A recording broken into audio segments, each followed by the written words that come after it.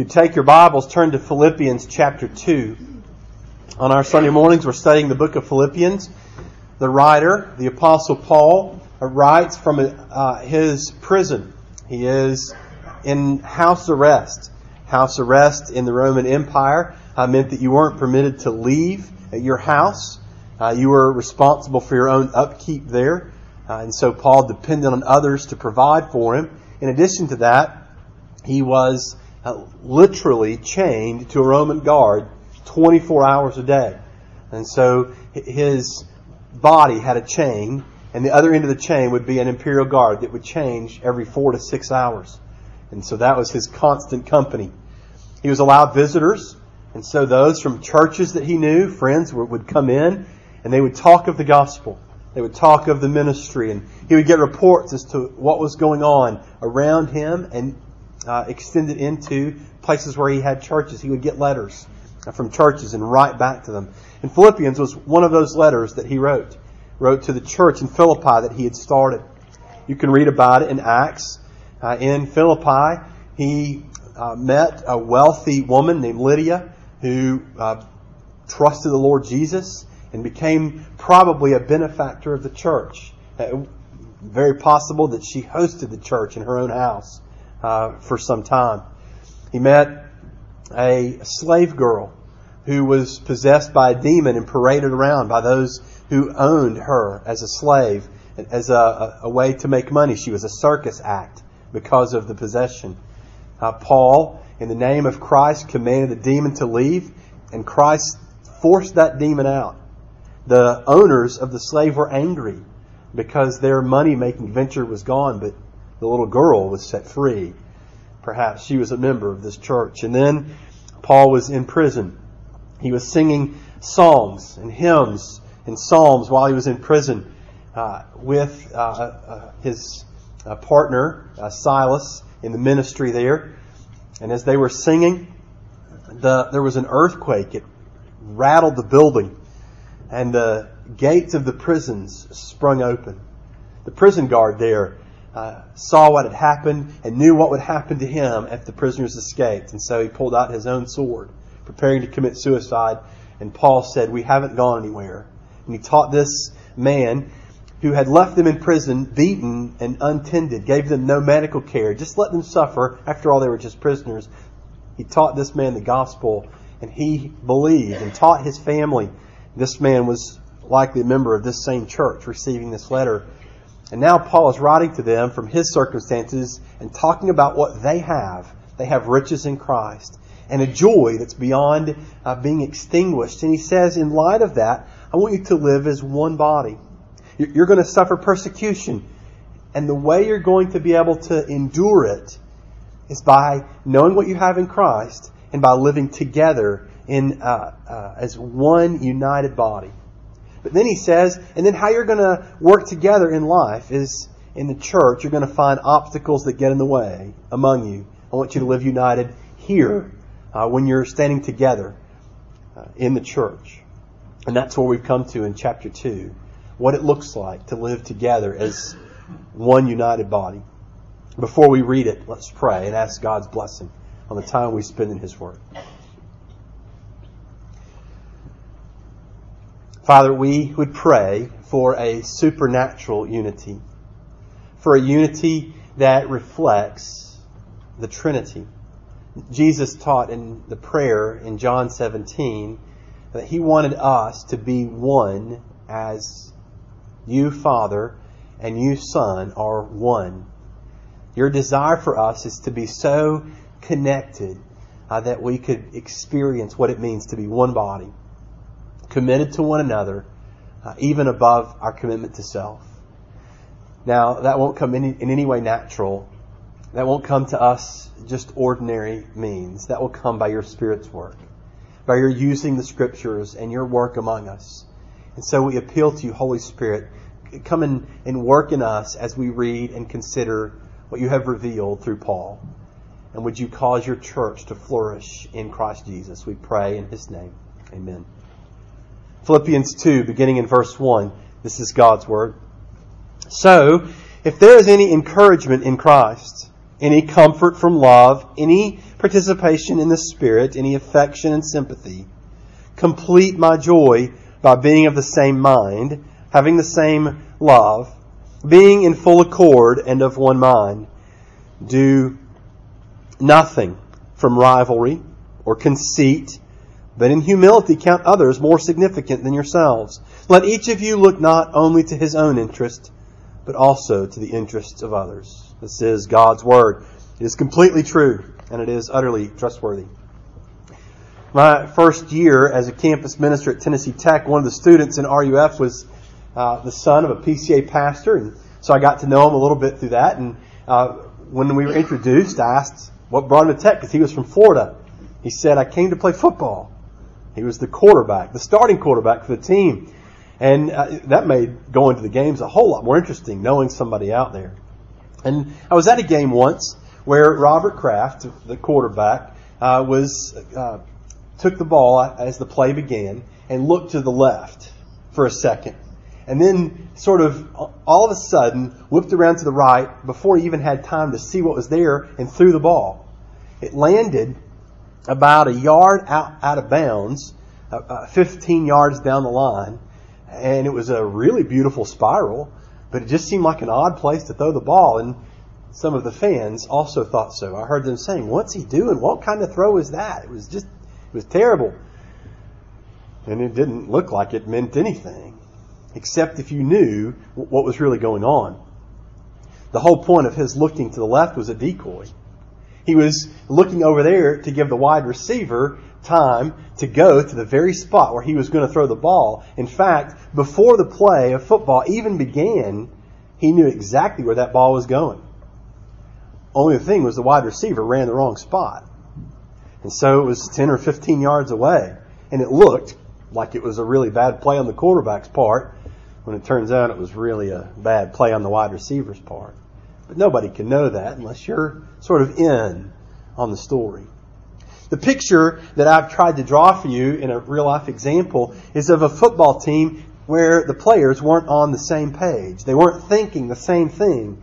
And so there was some disorder. It didn't work. Well, that's a crude and inadequate way to describe what Jesus has in mind in His church.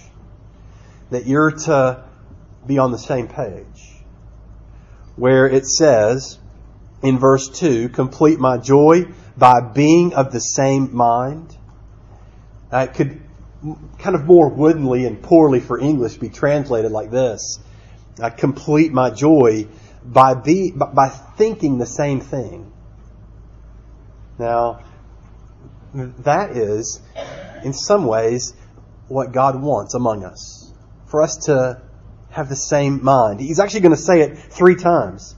In verse 27 of chapter 1, only let your manner of life be worthy of the gospel of Christ, so that whether I come and see you or am absent, I may hear that you're standing firm with one spirit with one mind.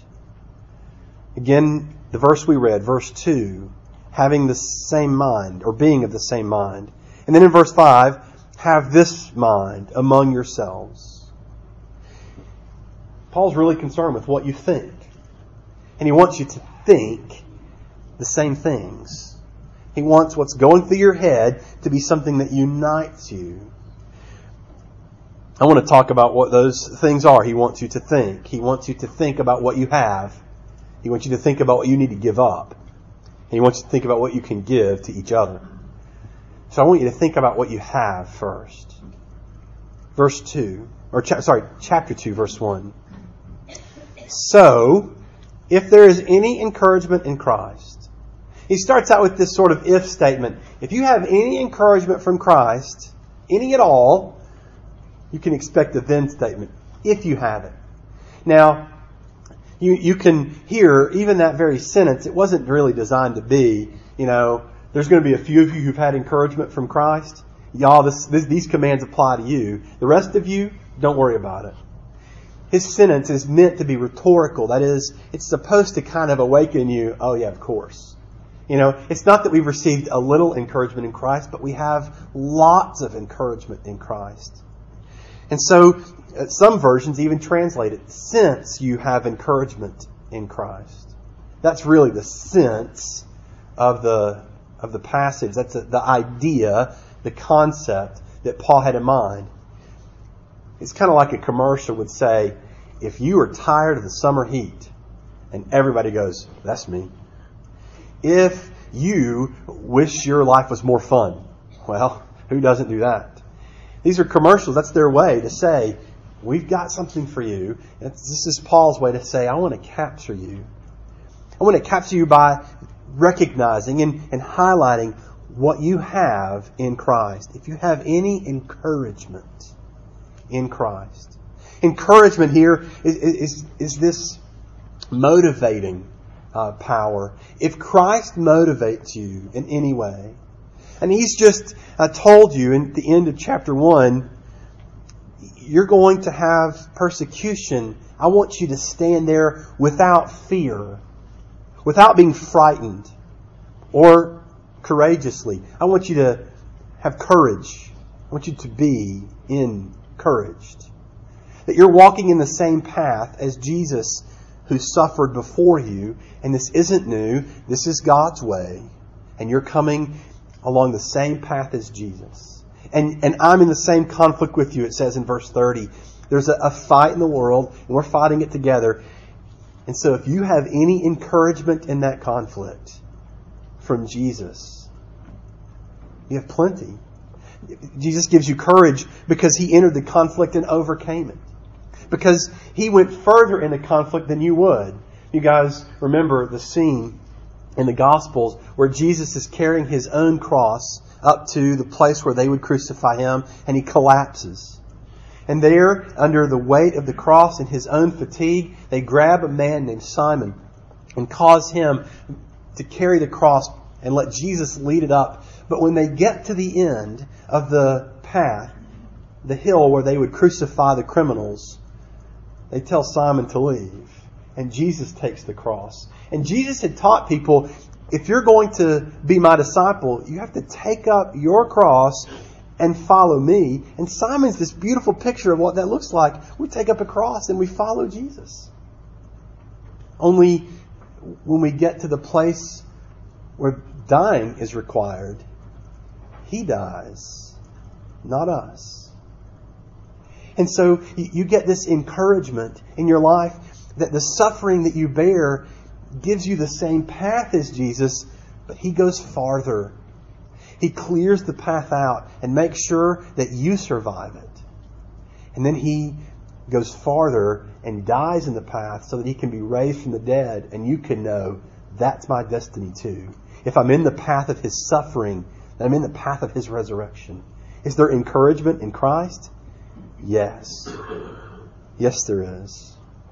Do you have any comfort from love? Is there any comfort in your mind, in your heart, to know that God the Father loves you with a steadfast, enduring love? Do you find any comfort from Paul's words in Romans that nothing in life can separate you from the love of Christ? Not peril, not sword, not enemy, not even yourself. Nothing in heaven, no spiritual power can separate you from the love of Christ? Does it encourage you to know that Jesus says, when you are weary and weak, come to me and get rest? My burden is easy, my yoke is light. And He invites those He loves to come with their weakness. Is there any comfort in that? Is there any comfort that you find from Jesus on the cross, looking at the very ones who had nailed Him there, saying, Father, forgive them, they don't know what they're doing?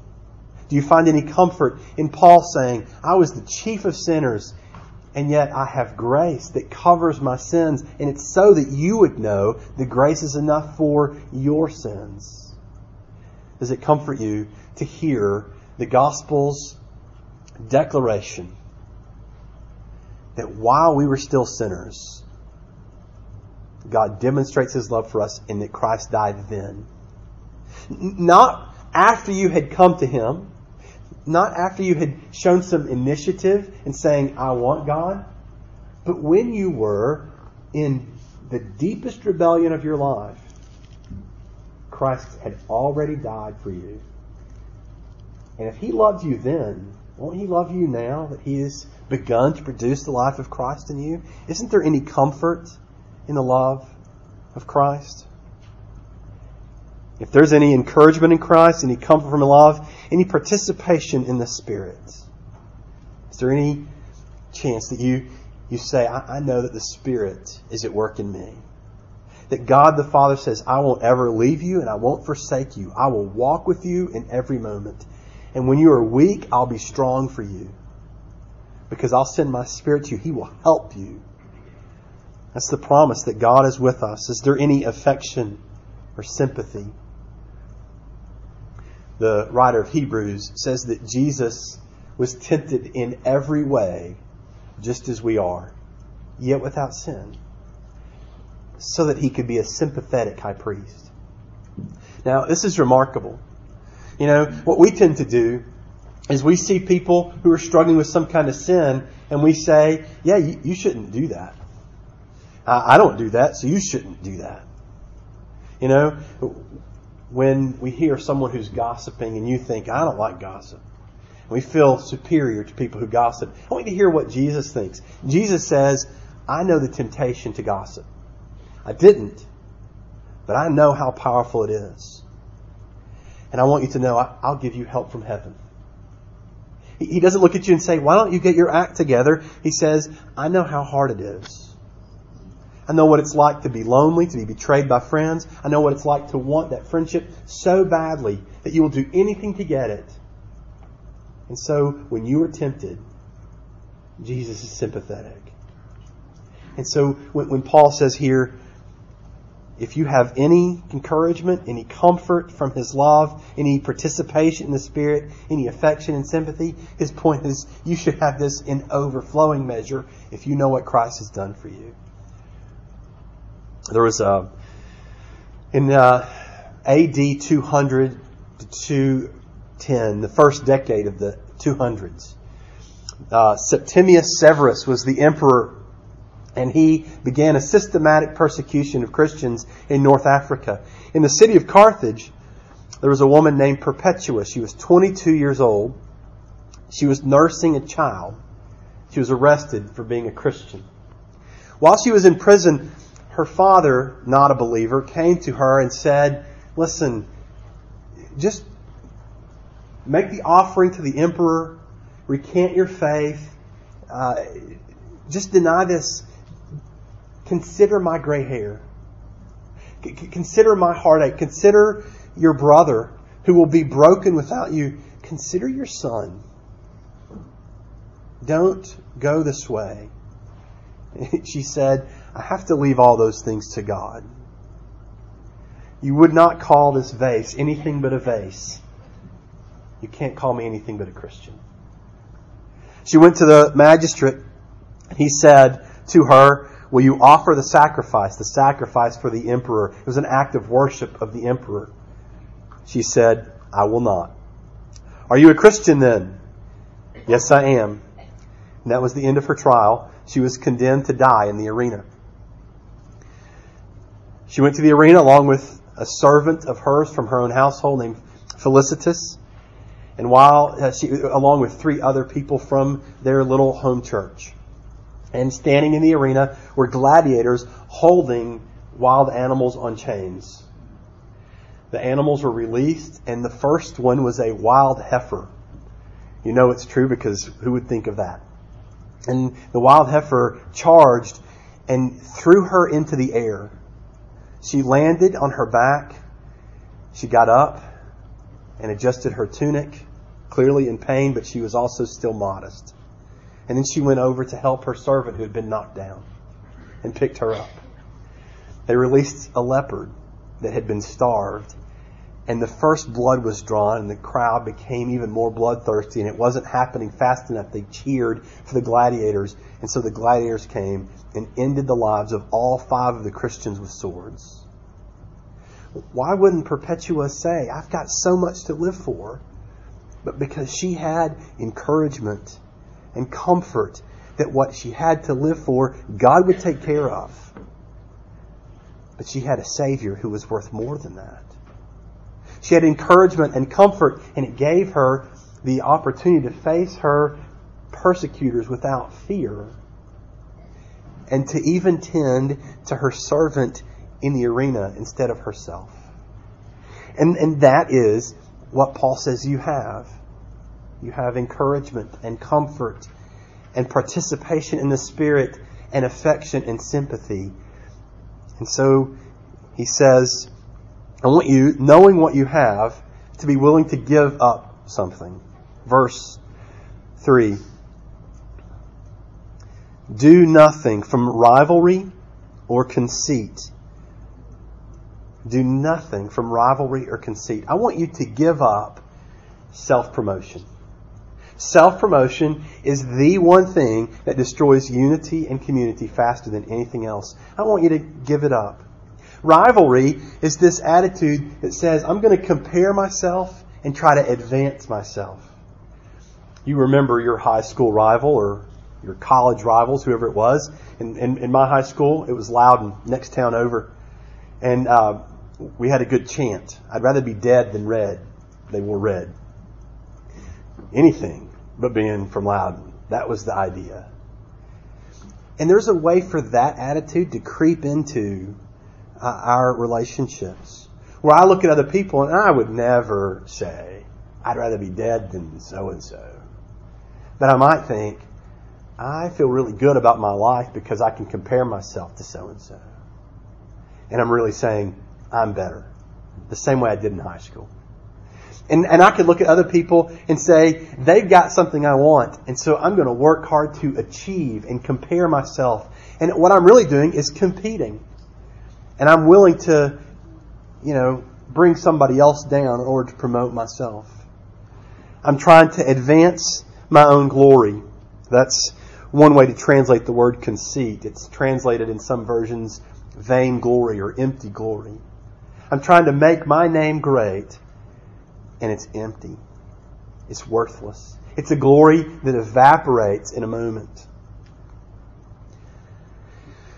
The real effect of self-promotion is that I begin to look at other people as tools to get where I want to be. If you can help me promote myself, if you can help me feel good about myself, if you can help me achieve that, my potential, then I will use your input. I will use your life. And in one way, what happens is I try to use people like that. I'm really treating you more like the pews than a person. After all, a pew is very helpful and useful for sitting.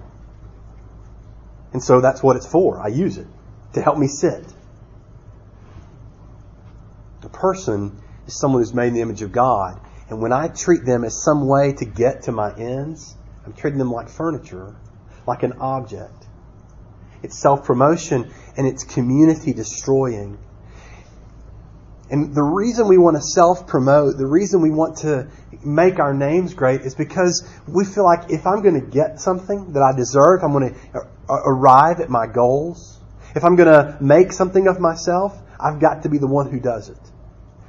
But Paul is saying, then you've forgotten what you have. You have Christ who encourages you. You have Christ who loves you. You have the Spirit who walks in fellowships with you. Do you think you can accomplish more than that? Paul is saying it doesn't make any sense for you to be a self-promoter. Rather, you're going to be one who leans on Christ and says, I'll take what you give rather than what I can achieve. And so I'm going to give up my selfish ambitions. And rather, I'm going to learn to give to others. Some things he says to give. In verse 2, he says, complete my joy by being of the same mind, having the same love. That same love is reflective of the love that you have that brings you comforts. As you experience the love of Christ, give the love of Christ to each other. He says not just the same love, but be of full accord. The way it could be translated is be one soul. He wants you to think of each other in the church as soulmates, bonded together because of Christ as people who are on the same path, and we're going to arrive together. And that if you suffer on the way, then I suffer on the way, because we're soulmates. We're tied together. If you thrive on the way, then I thrive on the way. There's a togetherness that Paul wants you to think. We're soulmates, and so what happens to you happens to me. This is all sort of heady and kind of conceptual. Let's make it really concrete. What does it look like to think the same thing, to share the same love, to give up on selfish ambitions, to think of each other as soulmates? It looks like this.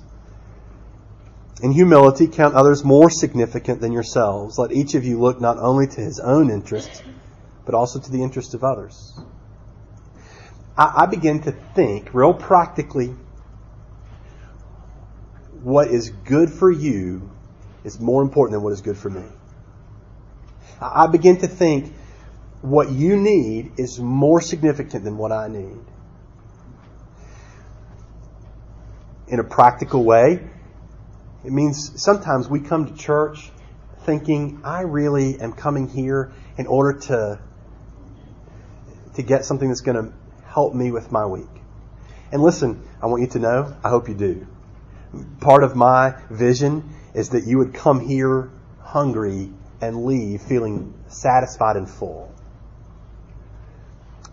But I think really it's still the misplaced God. I would rather you come in, I think Paul would rather you come in, looking around going, who here needs me? Who needs me to help them remember that they have encouragement in Christ? Who here needs me to sit beside them and say, you need comfort from Christ's love? In some ways, this passage ought to determine where you sit. Let's be really practical. What we tend to do is say, I have a spot. That's my spot. I want you to say, I want to come in and determine where I sit today based on who needs me.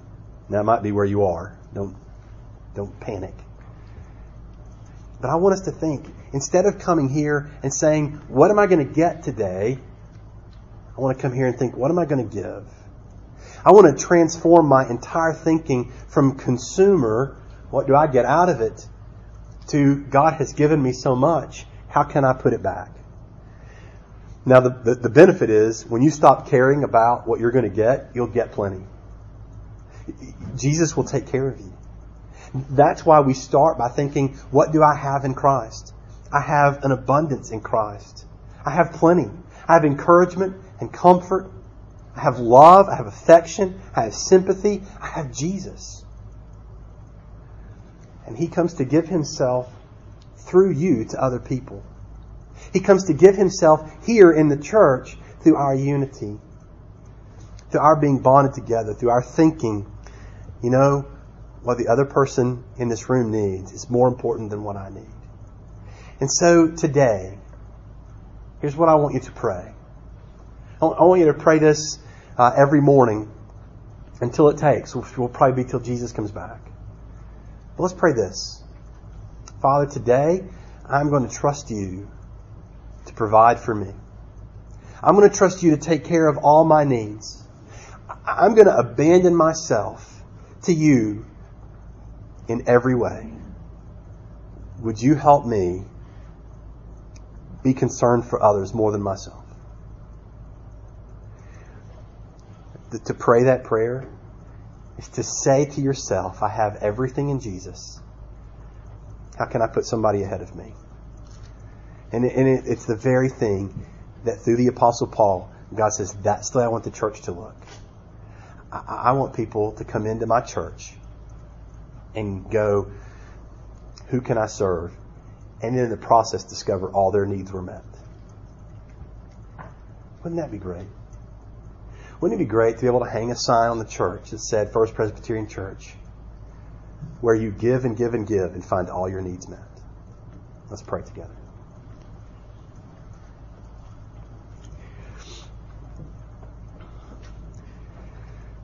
Father, I'm going to be honest. Not that I could hide anything from you.